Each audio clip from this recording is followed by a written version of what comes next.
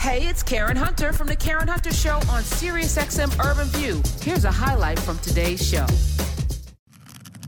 The pain of our past persists to this day. In Kentucky, like many states throughout the South, lynching was a tool of terror. It was used to kill hopes for freedom. It was used to kill my ancestors. Now, in a historic victory for our Commonwealth, I have become the first Black Kentuckian to receive the Democratic nomination for U.S. Senate. My opponent, the very person who compared expanded health care to slavery. The person who said he would have opposed the Civil Rights Act. The person who single-handedly blocked an anti-lynching act from being federal law. The choice couldn't be clearer. Do we move forward together? Or do we let politicians like Rand Paul forever hold us back and drive us apart? In November, we will choose healing. We will choose Kentucky. And in that image, he takes the noose off his neck to choose healing. Let me welcome to the show. He is a candidate for the U.S. Senate from the great state of Kentucky, Charles Booker. Welcome. Hi. Hello. Thank you so much for having me. Oh, listen, I've been following you since Amy McGrath, and I was wondering why they put the Democratic Party, when I say they, I'm nonpartisan in terms of I'm all power. No party, all Right. power. It seemed to me to be the dumbest move in the world to put their might behind somebody that in a state that has so many Black people, behind somebody Black people were not going to be interested in showing up for. The backbone of the Democratic Party, we vote 96, 95% Black people. If you're not going to double down on Black, that's a losing strategy as far as I'm concerned. So I am so happy that now you're going up against a man who got his ass whooped in his front yard by his neighbor. I appreciate that. And whose hair is confusing to me. That said, let's put that over here. You're here right. now. You're here now, Charles Yes. Booker. And Yeah. that means the fullness of time, everything in the fullness of time. Maybe this is your time. Before we get into your platform, the choice to do the noose around your neck in an ad was bold, but was it necessary? You know, that was one of the hardest things that I've ever done. I am someone who honors the power of storytelling, the power of creativity. I come from a long line of ministers, and I know what it means to really grab the attention of someone so that you can communicate with them. But even being in a close proximity with a rope attached to a tree was really hard for me. My great-great-uncles, 3 of my great-great-uncles, I've learned, were lynched in the Commonwealth of Kentucky. And to ask whether it was necessary, how do we actually address structural racism? How do we address the things that we would prefer to ignore or look past?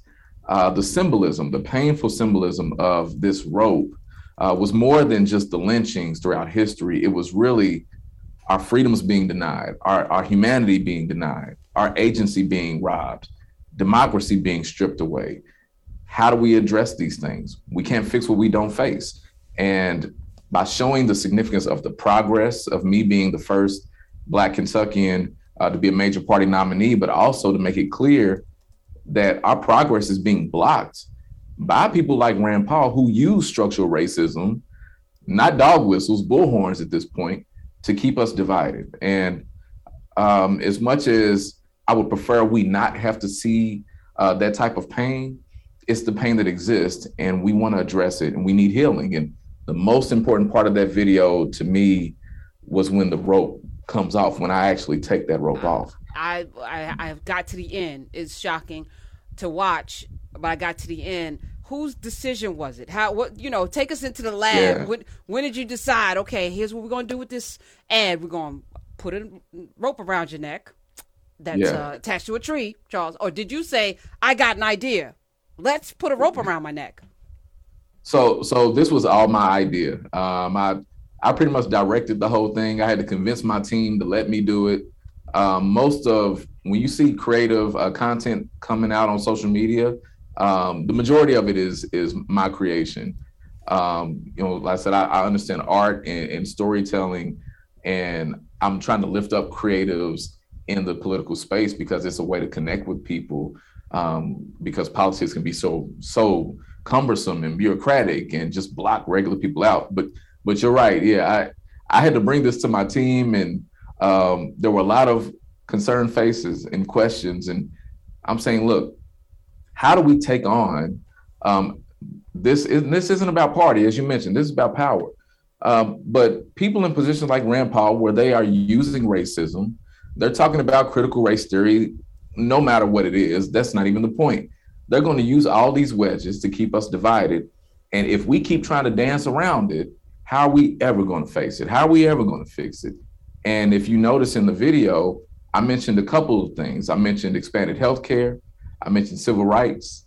And I was trying to tell the story that whenever we're trying to find progress, if you look at Rand Paul, when he's blocking it, he's often invoking racism to do it. And I'm not going to let him hide from that. And so we got to tell a full story about healing in Kentucky and in this country. Every visual is not going to be jarring in that way, but we can't run from the pain. Charles, I'm gonna be full transparency. I hated the ad, right? Like, I'm just gonna be straight up. I was one of the people on Twitter like, WTF, right? Yeah. Love you and what you're doing. And I was in that same camp as Karen when McGrath. I was like, wait, what? Y'all got a brother and this? But that said, I do believe that statewide campaigns where there's a Black candidate have to become national conversations, or right. It is almost impossible for Black candidates to break through. And so in that way, I was like, I appreciated the strategy around it, because you broke the internet for a couple of days, at least in Black world, right? And it's a really provocative statement. Yeah. My question for you is, how have Kentuckians, particularly Black Kentuckians, responded? And do you now, at this juncture, think it was the right thing to do? It was absolutely the right thing to do. And part of your response and not even liking it was an important part of why we needed to do something like this too, because every move that is in the political space cannot and should not just be a calculus of, well, what's politically expedient. I did not create this because I wanted people to like it. You should not like the visual of a rope around someone's neck. No one should like that. Yeah. But the fact that it is making people talk, I felt it would sit in the spirit of people, and that over time it would register in the campaign that we are pushing, that is about healing and humanity and bringing people together from the hood to the holler. It is about a full spectrum of how we transform democracy. And we opened the door in a very painful way with this video. But the healing that was at the end that I spoke to, we got to show that. And should we do that the right way, lifting up historic organizing, relational organizing? I'll tell you more about the work we're doing here. In the end, when we win this race, we'll be able to reflect back and see, okay, I understand what he was looking to do there. But to your question about the response from Kentuckians, that's the question, brother. That is the one. I was interested in seeing what people would think across. And I asked a lot of folks statewide, look, check this out. We're going to put this out. I know this is going to scare a lot of people. The response has been overwhelmingly positive. And I'll tell you this, I've been in some Republican counties since that video's gone out, because I travel all over the state, of course. I'm not going to avoid the places that Democrats say, oh, don't go there. And when I have Kentuckians, white Kentuckians, that will come up to me with tears in their eyes saying, thank you. I know that was hard for you, but it needs to be said. And then when I go to the hood and I see people extend their fists in the air and say, thank you for actually fighting for us, for doing the hard work, that reminds me of exactly why I'm here. Not to make people comfortable, but to really push for the types of disruption that can allow healing to take place. And like I said, I would prefer that we never have to talk about anything as painful as lynching. And hopefully we can realize a future where we don't have to. 866-801-8255. Charles Booker is here. He's running for the Senate, U.S. Senate in Kentucky. Drew McCaskill's here as well. And you can join us at 866-801-8255. You can follow Charles Booker at Booker, the number 4KY for Kentucky. When I first started on the radio, and I actually had this conversation with Keith Ellison because we were working on his book at the time, and we were talking about how Kentucky had the poorest counties in the entire United States. I think 4 out of 5 of the poorest counties at the time. That has shifted to different states, Mississippi and Louisiana. But you had 4 of the 5, and you know, the question was, you're last in healthcare and in wealth and education. But yet these folk keep voting their interest. And Dr. Greg Carr would say, do you want your teeth or your whiteness? Well, apparently whiteness trumps even teeth in this country. Yeah. How do you break through when somebody is willing to cast a vote? Rand Paul has not delivered anything to those poor people in Kentucky. Nothing. Folk have no health care, clean water, education in the toilet. He's talking about CRT and some bull crap where the kids can barely read and write. How do you break through that kind of resistance to change when people are literally voting against their interests every single year? You know, the one thing that I've learned working across Kentucky, so I'm from the West End of Louisville, from the hood, and you mentioned Kentucky essentially being one of the poorest states in the country. I've lived most of my life in what has been the poorest zip code in Kentucky. And it's often thought that, well, the poor communities are those rural communities, and there's a lot of poverty in rural parts of Kentucky. But the narrative of how poverty is concentrated and it's generational in Black and brown communities is really forgotten or left out of the conversation. And, you know, what I've been able to do over the course of this campaign is really speak to the power of our common bonds, because the struggle is something that can really bring people together, or it can be used as a wedge to drive us apart, which is what's been happening. A lot of Kentuckians are isolated. Nobody talks to us. Nobody cares about us. And the only bit of information that they ever get is from the echo chambers that Donald Trump swims in. And if you've taken away anybody's hope, their sense of optimism for the future, and the only thing you're giving them is, well, here's some identity. Fight over your identity. You're not going to be able to get health care. Don't even worry about that. You're not going to get a job. Don't worry about that. Your water's dirty. Accept that. You want to fight about something? Here, fight about this. It's intentional, and it comes from leadership that is exploiting us. So the way that we break through, quite honestly, is by showing up. And I know that sounds simple, but in a lot of communities, that has never happened. And even in Democratic areas, turnout is typically low in Kentucky. If we vote Democrat, they expect you to. They don't even come talk to you. If you vote Republican, they don't even go there. And so the whole message from the hood to the holler, and if you're not familiar with the holler, these are areas largely in Appalachia and rural communities that they're in between the mountains. It's a community that is in between the hills. And although the scenery is different, they have a lot of the same struggles that I have growing up in public housing in the West End. And by showing up in these spaces, telling stories, lifting up my humanity, but listening to them, the common bonds smack you in the face. And so we're actually training volunteers on building community, building relationships, and doing issue-based organizing. So not the national buzzwords, but what people are actually dealing with, because at the end of the day, our issues are not partisan. If we realize that, we can take our power back. And of course, we can beat a Rand Paul.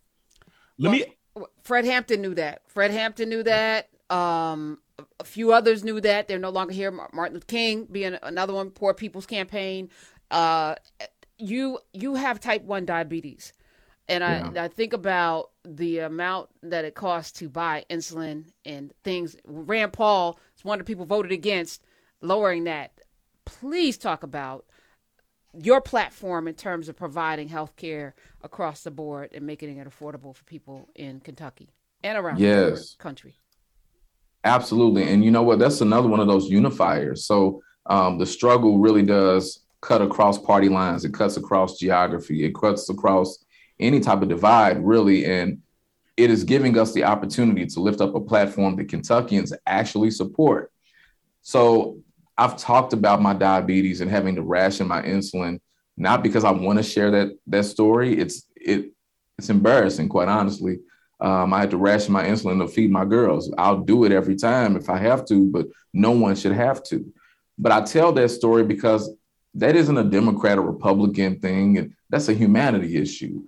And so supporting policies like Medicare for All and even universal basic income, talking about reparations in a real way, addressing environmental injustice. So my vision of a Kentucky New Deal, which is essentially how do we win life, freedom, and prosperity for every single person? How do we end generational poverty?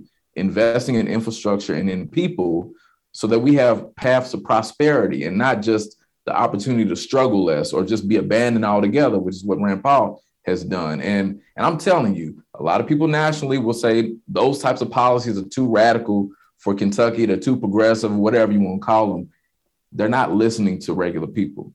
If you look at past voting results, a lot of the same people who voted for Trump in Kentucky voted for Bernie Sanders. These issues are not really partisan. And if we stop ignoring regular people and actually speak the truth, you'll find a coalition ready to fight for change. And that's why we have over 20,000 volunteers in this campaign right now. So let me ask you this about, I've always said that one of the greatest things that baffles me is I can never understand poor Republicans, right? Like I've just never understood that concept. When you're talking to and have volunteers out talking to people who are like that, who have said they voted for Trump and they voted for Bernie Sanders, what breaks through? Are you getting an idea of what breaks through? And how are you going to sort of crowdsource that information for candidates that are in other places that have similar issues like Mississippi, like Louisiana, where there's an opportunity there? Yeah, man, that's it. And part of my work with From the Hood to the Holler, so I actually founded an organization called Hood to the Holler. The thing that I'm trying to help show, because I believe this race can be a template for races across the country, is that it isn't really about like the partisan divides of it all. Here in Kentucky, people are so tired of being ignored, abandoned, and left behind. They're tired of the corruption in our politics. I mean, we got Mitch McConnell and Rand Paul, and nobody likes them. I want to repeat that. In Kentucky, people do not like them. I've been told that, there's this impression that folks are actually voting for them because they like them. Please disregard that. People are so broken. They have really given up. The cynicism is so thick. And what I've noticed, the same reason why we had our own mini Donald Trump in the governor's office and Matt Bevin, but also why I'm getting so much support, is people are looking for those who are actually going to fight the system. Who's going to fight for them? And they don't really care what political persuasion they are. It's just like, are you actually going to fight for me? Do you actually care about the fact that I live and I exist?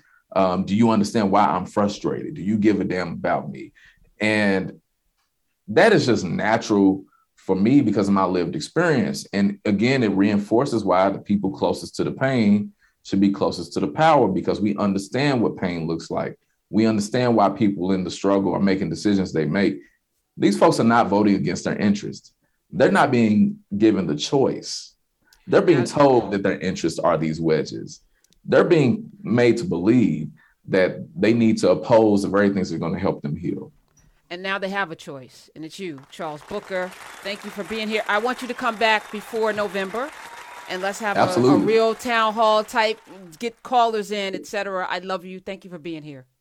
Thank you so much. Please tell everyone to go to charlesbooker.org and support us in this work. Hey, this is Karen Hunter. You can listen to The Karen Hunter Show live every Monday through Friday at 3 p.m. East on SiriusXM Urban View Channel 126 or anytime on the SiriusXM app.